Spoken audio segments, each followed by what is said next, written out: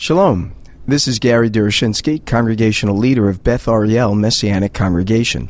Thank you for downloading our message. We're delighted to make it available to you through the generous donations of our members and friends at Beth Ariel.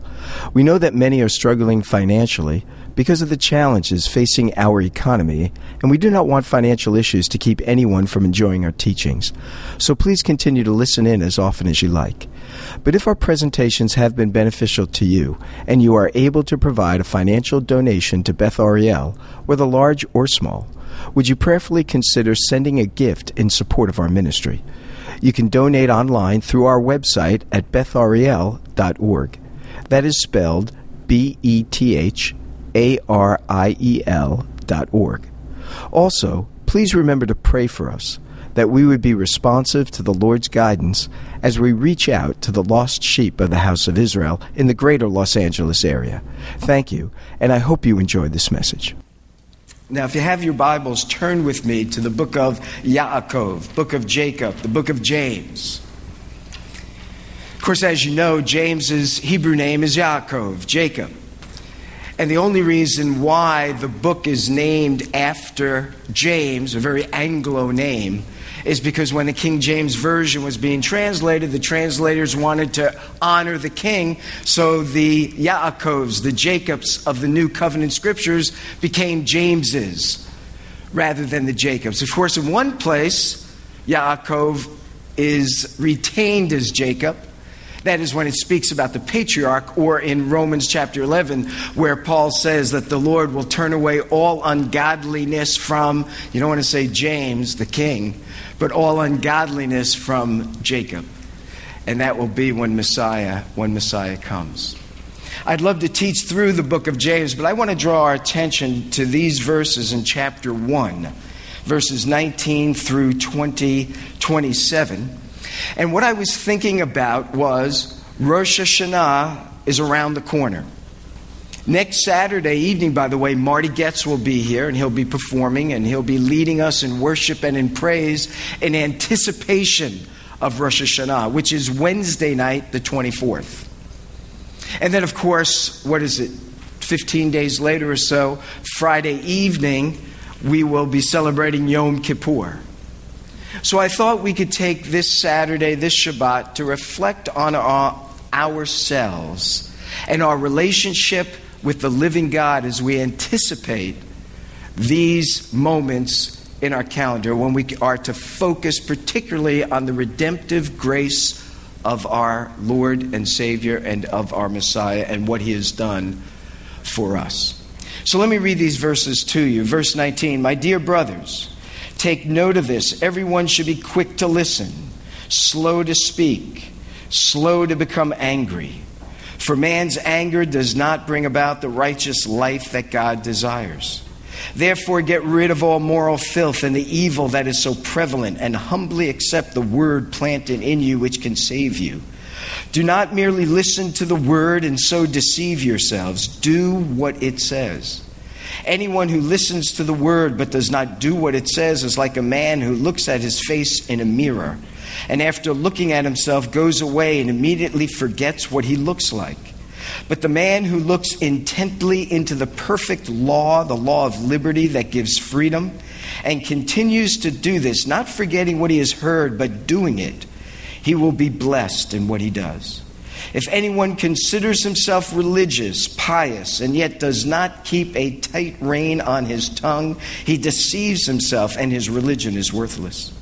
Religion that God our Father accepts as pure and faultless is this: to look after orphans and widows in their distress, and it keeps oneself from being polluted by the world." Well, James, Jacob, does not mince words, does he? It's very straightforward. It's very black and white. And this is a man who is of great significance in the body of Messiah. First of all, he is an apostle, and as such, he is writing this passage to Jewish believers. He's writing to Jews in the diaspora. He's concerned about two things in particular. He's concerned about the persecution they are facing. And that's why at the beginning of his book, he talks about, consider it pure joy, my brothers, when you face trials of many kinds. He's concerned about false doctrine. That's why he wrote the passage we just read. True doctrine is not just cerebral in nature. True doctrine works its way out in the lives of individuals, in the actions and attitudes that they exemplify. So he's concerned about false doctrine, not just that it teaches wrong things, but it does not lead to right behavior. And that's what we need to be concerned about as we think about Rosh Hashanah and Yom Kippur. Bob Dylan, who wrote that great song, "What Can I Do for You?" is the issue at hand. If the Lord has done such marvelous things, as we think about Rosh Hashanah, the New Year, the Feast of Trumpets, as we think about Yom Kippur, the Day of Atonement, and we've been the recipients of all this grace that God has bestowed, we must ask ourselves, and so what does that mean for me in a concrete manner? I am one that likes to reflect and think about these things, and so the cerebral aspect is something I find great joy and satisfaction in. But if that's all it is, I am not one who is manifesting true religion as James and as Scripture as a whole indicates we should be exhibiting it. So this is a man who's concerned about false prophets. He's concerned about the persecution and the suffering that his people are experiencing. This is a very Jewish book. There are 5 such very Jewish books among the 21 letters of the New Covenant Scriptures. They are, of course, the book written to the Jewish believers. We call it the book of Hebrews. Certainly the books of 1st and 2nd Peter are books of great significance and relevance to the Jewish people. Of course, the book of Jude is another one that's focused on the Jewish people. And this book here, the book of James. Now let me just show you some things about this book before we get into this particular passage that signify this, that indicate this. Look first of all to whom he writes. He says, a servant of God, of the Lord Yeshua, the Messiah, to the 12 tribes scattered among the nations. Of course, that phrase among the nations is the word diaspora, the diaspora. It's a very Jewish term that was used by the Jewish people to speak of Jews scattered among the Gentile nations. He's writing to the 12 tribes, to all the Jewish people that are scattered outside the land of Israel.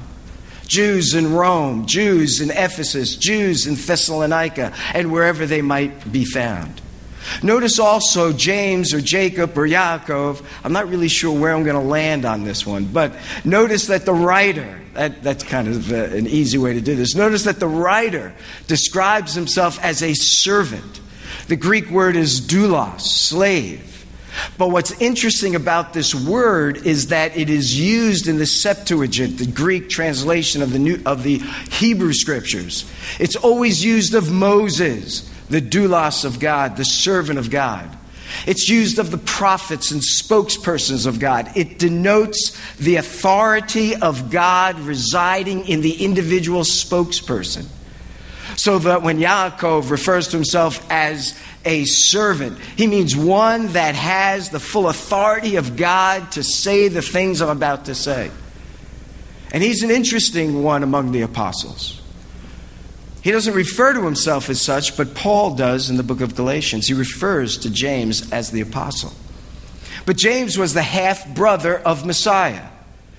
He was the son of Joseph and Mary, whereas Yeshua was the son of Mary. So he's the half-brother of Messiah.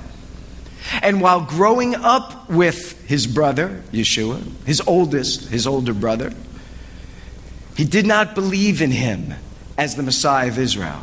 That is seen in John chapter 7 at the Feast of Tabernacles.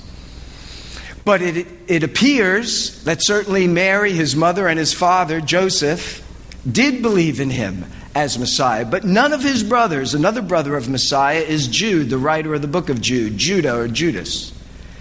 And both of them were not believers of Yeshua during his ministry. But what transformed James, Yaakov, was that he saw the risen Messiah, according to Paul in 1 Corinthians 15. He was one that saw his brother. It's got to be kind of strange, don't you think? His brother resurrected before him. And it served to lead him to faith in him as the Messiah of Israel. We know he was married because Paul tells us this in 1 Corinthians chapter 9. So we get a lot of information on James, but one thing we don't get information on is his death. But we, at least in the scriptures, but Josephus, Hegesippus, and Eusebius, a Jewish unbelieving historian, Josephus, Hegesippus, a Jewish believing historian, his work does not survive, but is quoted by Eusebius, who is a Gentile believer historian. Those three tell us of the death of James. They tell us that it occurred around 62 AD, about 8 years before the destruction of the temple. And the then acting high priest was a man by the name of Ananias, not to be confused with Annas. Annas was the son-in-law to Caiaphas, or the father-in-law of Caiaphas, at the trial of Yeshua. His son now is on as high priest in AD 62. And he had accused Yaakov of violating the law of God and therefore was to be stoned. Now, Hegesippus, quoted by Eusebius, tells us how the stoning occurred while Josephus does not.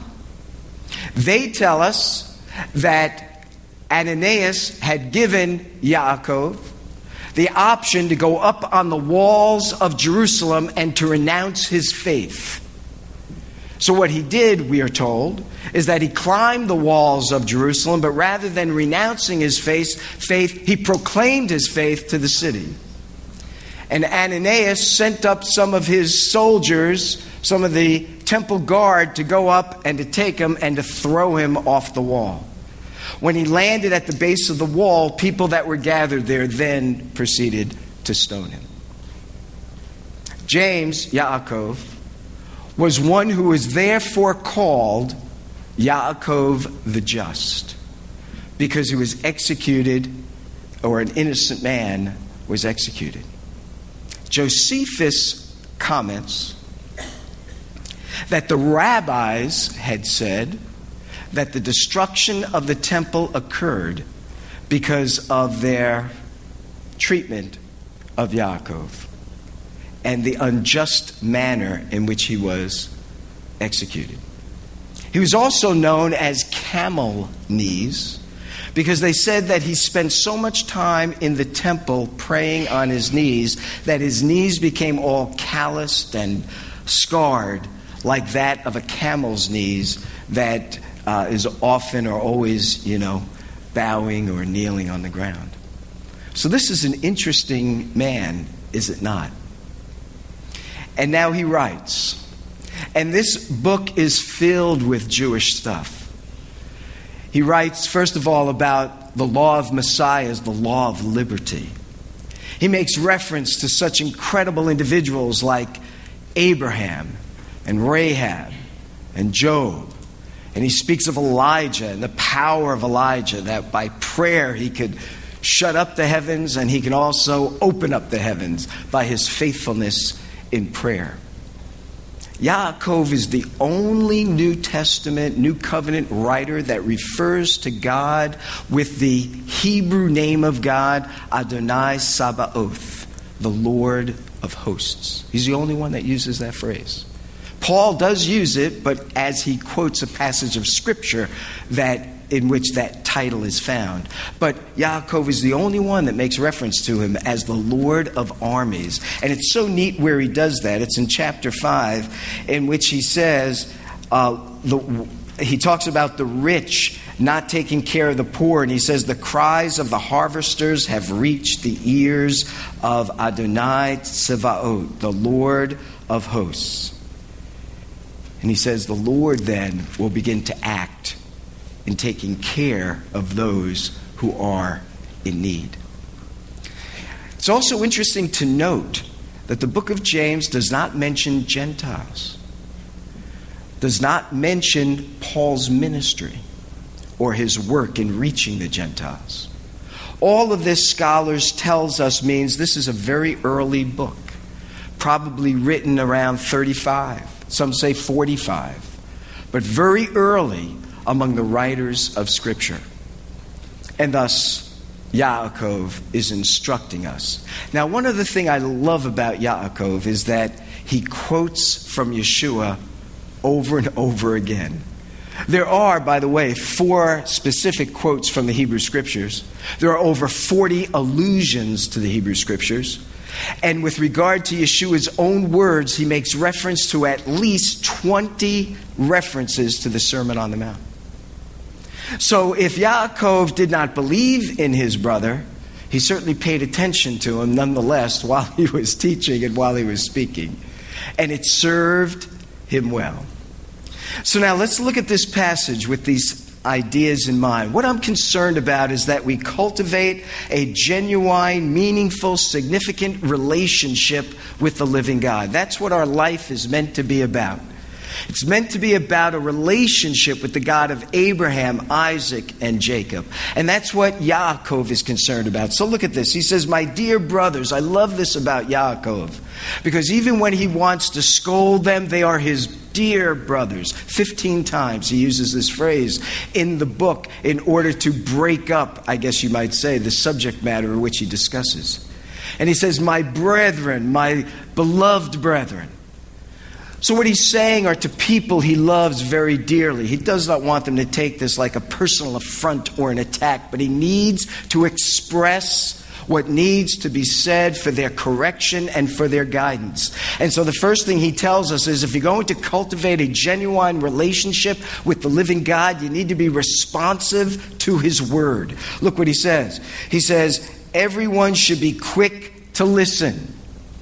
Now, I used to say this passage, quote this passage when I was back east. And as you know, when I was teaching for the 17 years that I was in a Christian school, when I would have my students in front of me, the 25 or so, and they're kind of goofing around. These were high schoolers, and I always remembered what I was like in high school, so I never took it personally, and I never got too bent out of shape, because I always felt it was just payback for everything I had done to my teachers years before.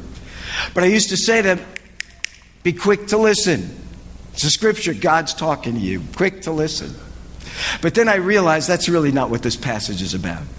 It isn't just be quick to listen to whatever is said. It's be quick to listen to the Word of God.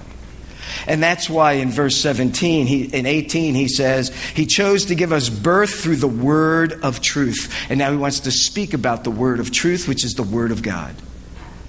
And he says we need to be responsive to it. He says everyone should be quick to listen to God's word when it comes forth. The second thing that he tells us is not only should we be quick to listen, but we should be slow to speak. In other words, we should be, put it positively, we should be quick to reflect on what the word is saying.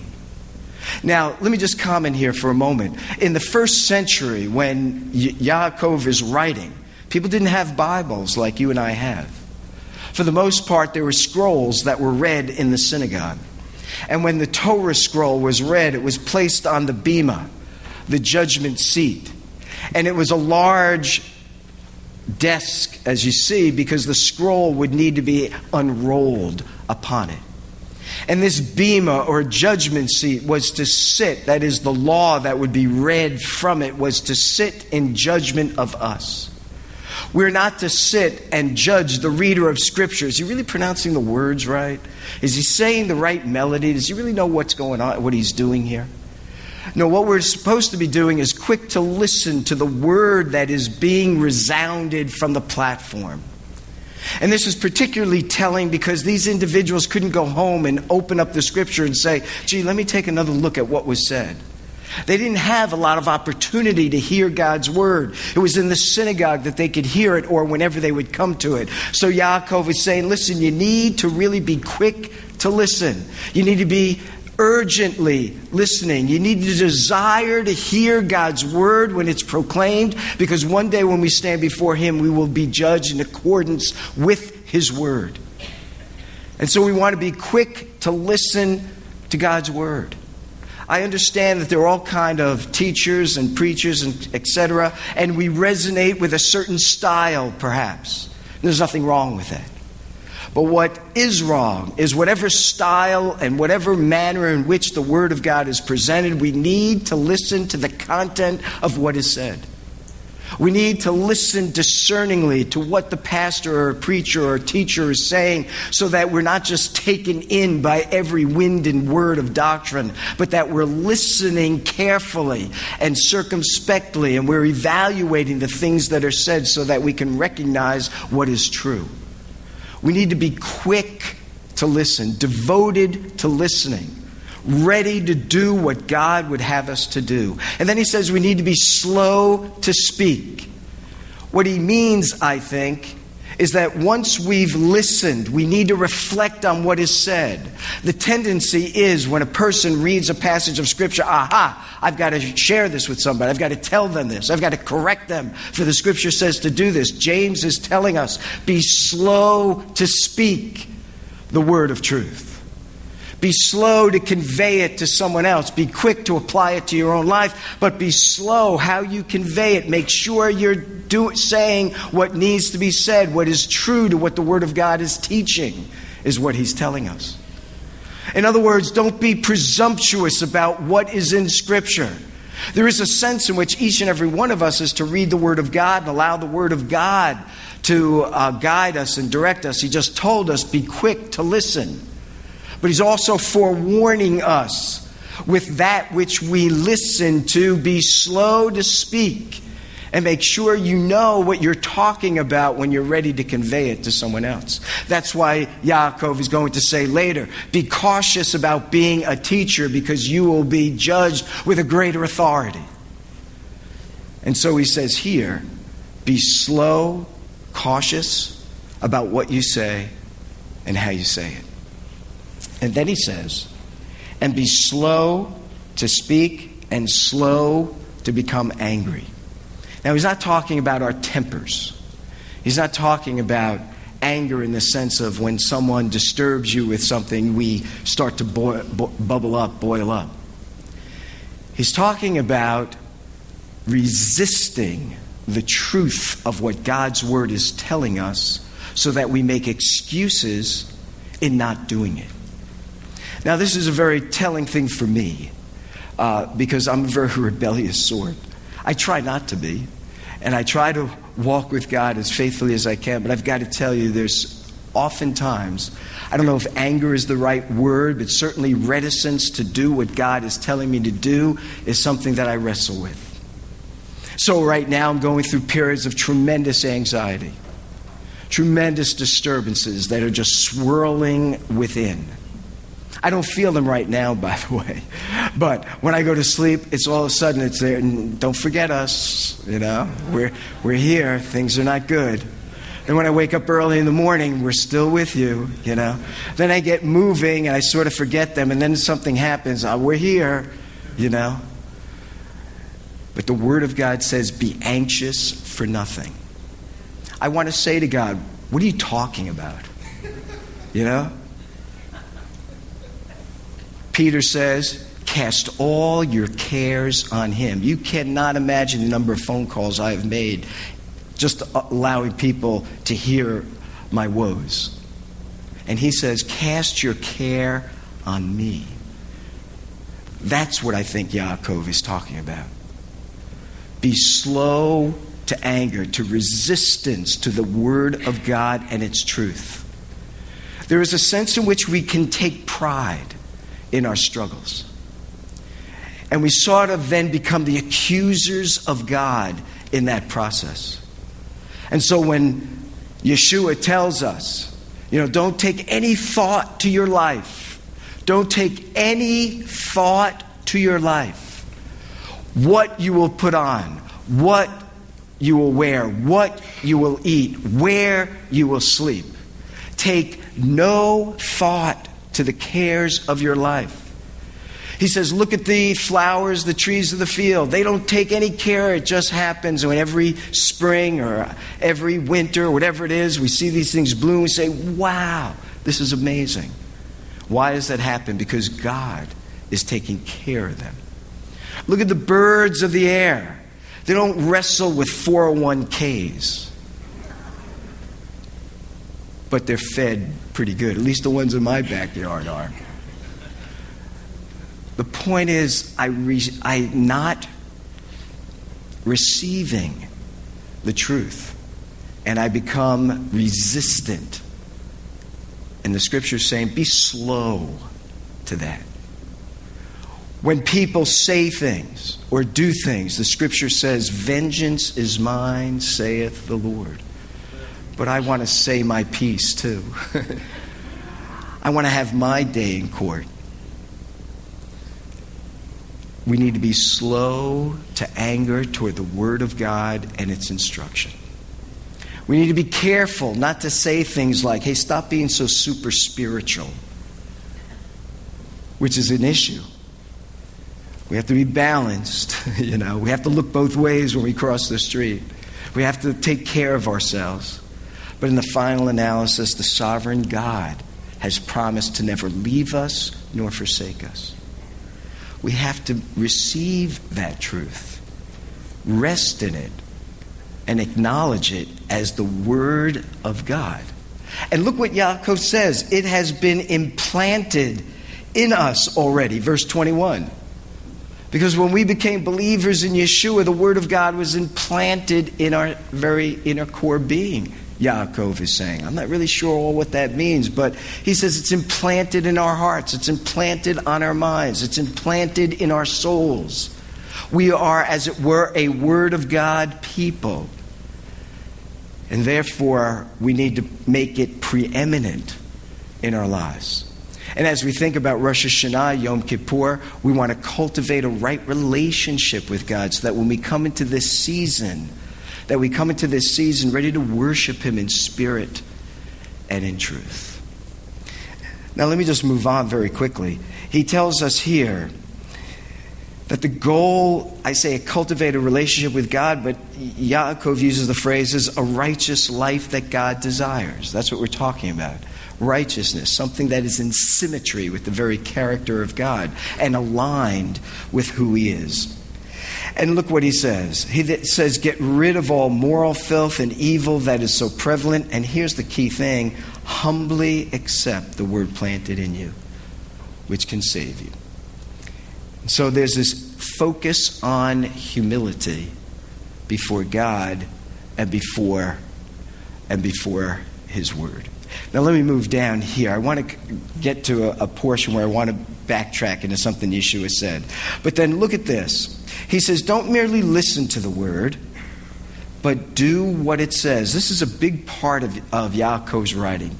Just don't be hearers of the word, but be doers of the word. He says faith without works, that is to say faith without doing, is a worthless faith. That is to say it's no faith at all. It's to say that individual has been self-deceptive and the issue of their very own relationship with God is at stake.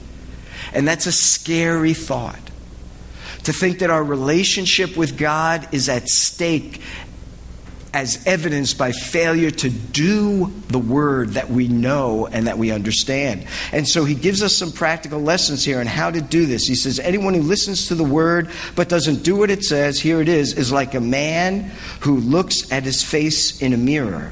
And after looking at himself, he goes away and immediately forgets what he looks like. Well, in the ancient world, mirrors are not like we have today. The mirrors we have today were developed in like the 15th century or so. The best way you could get a reflection of yourself was either somehow looking into a pool of water. But of course, if you're bald, it's not a problem. But if you've got a lot of hair, you're trying to keep, fixing it up, it's kind of difficult. But what they did in the ancient world was they took bronze and they polished it, smoothed it as best they could. Or they took silver. If you were wealthier, you get a silver one, and that one could look pretty good.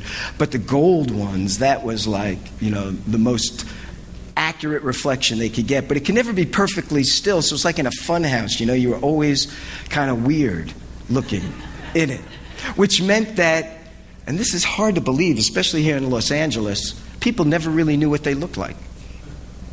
You could never really see yourself as you are, because they never had a reflective device that could accurately reflect who you were. And so, if you looked at a mirror casually, that's what the first look means. It's like a person who looks in the mirror casually, and then he walks away, and then he forgets what he looks like. So in the first instance, the idea is he sees there's some imperfections, but he's not very meticulous about those imperfections. And so this morning, here I was shaving. My dogs went crazy because somebody walked their dog too close to my house. I always tell them, stop doing that.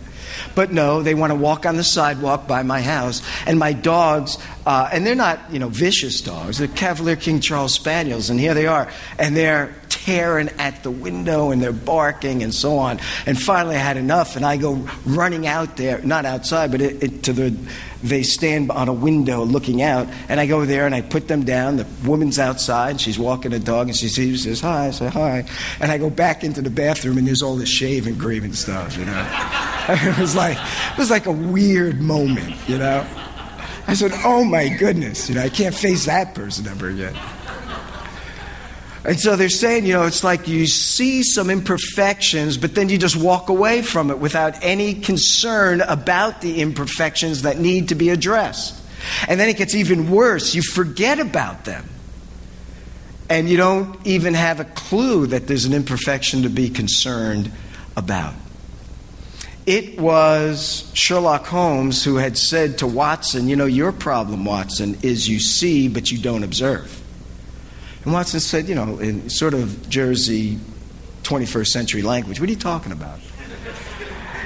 And Sherlock Holmes said to Watson, how long have you lived in this apartment building? And he said, Sherlock, man, I've been here a long time, like you have, years. And how many times have you walked up the stairs to our apartment? And he said, I don't know, thousands of times. And he said, so how many stairs are there? And Watson said, how do I know? And Sherlock said, there are 17. And that's because you see, but you don't observe. Yaakov is saying, you see, but you don't observe it, you don't take careful concern for it, and so that when you walk away, you even forget about it. But he says, the person who's concerned with the doing of the law, he looks intently at the law of liberty. That word to look intently is the word to stoop down and to critique. It's the same word that's used of Peter and John, that stoop down to look inside the tomb, to see its emptiness. They were observing it. They were investigating it. They were looking carefully in there. Where is Yeshua? People said, is he in there? No. And they're looking intently at it. Yaakov is saying we need to do the same thing in our lives, not in each other's lives. We're to look in the mirror only to see ourselves, not someone else. And to ask ourselves, what are the imperfections in my life that need to be addressed? And not just walk away and then forget about them, but to be honest about who we really are and then saying, Lord, what do I need to do in order to change? I think when he says being polluted by the world, I think he means to be adapting and accepting the world's criteria for things, whatever it is, because there's a big difference between the criteria by which a believer is to act and the way in which people outside of the sphere of faith act. And it's one basic distinction that distinguishes the follower of Messiah from those in the world. And that is, followers of Messiah are to know that what they do is by the grace of God. People in the world, whatever it is they do so as to bring attention to themselves and to somehow a sense of earning what they have and an earning of the rights they want to have.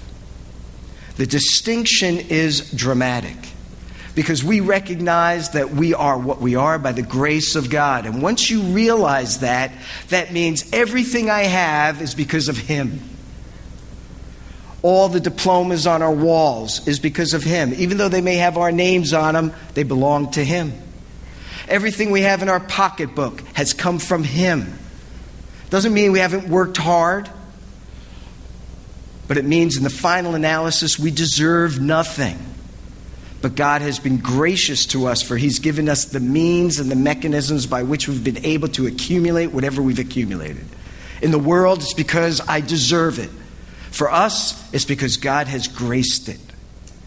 And we don't want to ever be polluted by the world's values, which attempts to elevate us to a place where we should never be elevated. Because we are to be, as Yaakov said earlier, humble before God and before one another. After all, when we came to faith, it was a posture of utter humility. And we only said, Lord, do something with my life. Why? Because I can't do it by myself. The world says we can. We know better, we can't. And we need to always keep God at the forefront of everything. Otherwise, we become polluted by the world's values. But the other thing he says is that we are to be ones who look after orphans and widows. Of course, orphans and widows are mentioned throughout the Hebrew Scriptures and into the New Covenant Scriptures as well. But they signify something more than just themselves. Indeed, we need to look after orphans particularly. We need to look after widows particularly. But the category of orphans and widows means to speak about anyone that is in distress. Anyone that is at someone else's or something else's mercy. We need to be ones who are looking out for those who cannot look out for themselves. Those that are hurting. Those that are struggling. Those that are in inner turmoil and conflict. Those that have physical disabilities. We need to be looking out after them. Why? Because that's what God is about. We were the ones with the greatest disability one could have. We were lost in our sin. True religion, genuine religion, is concern with others and not just themselves. So as we think of upcoming Rosh Hashanah and Yom Kippur, we want to be certain about our relationship with the living God. We want to cultivate a relationship with Him.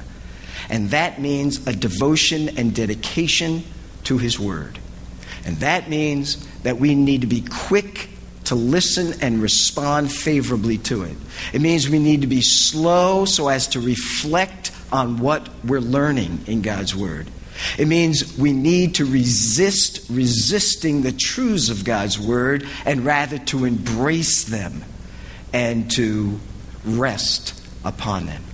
It means we need to develop a humility of heart, soul, and spirit.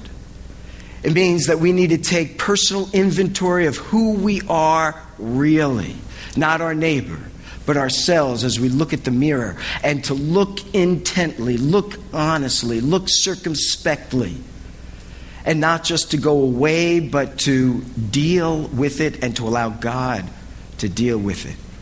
And He deals with it as we submit ourselves to His truths.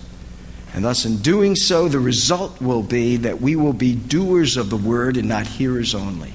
And if we are doers of the Word, then we need to give God all the honor and praise always. And we need to be looking out for those in greatest need. If we do that, then indeed we are pleasing to our Lord. And if we do that, then when Rosh Hashanah and Yom Kippur come, it will have genuine meaning for our lives. Let's pray. Thank you for listening to our message.